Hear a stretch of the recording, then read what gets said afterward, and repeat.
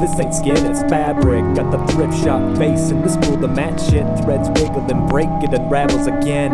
It's so fucking exhausting to do this. Finally finding a use in what I produce, and then finding what I produce. Its only use is to remind me that my entire use is useless. Used up, I guess.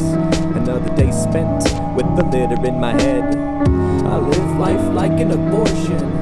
If I could just breathe for a minute, I could begin life and take a step forward. Grow a backbone and find a home, be comfortable. But I'm alone.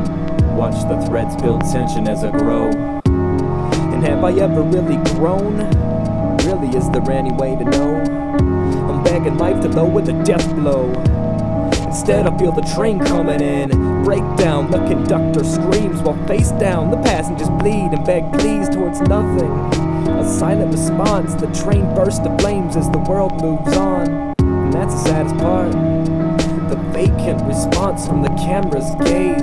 When everything's earshot and you can't bleed. When you know the pulmonary but don't know what it means. When you can't bleed but your heart beats, you'll understand how it feels to be me.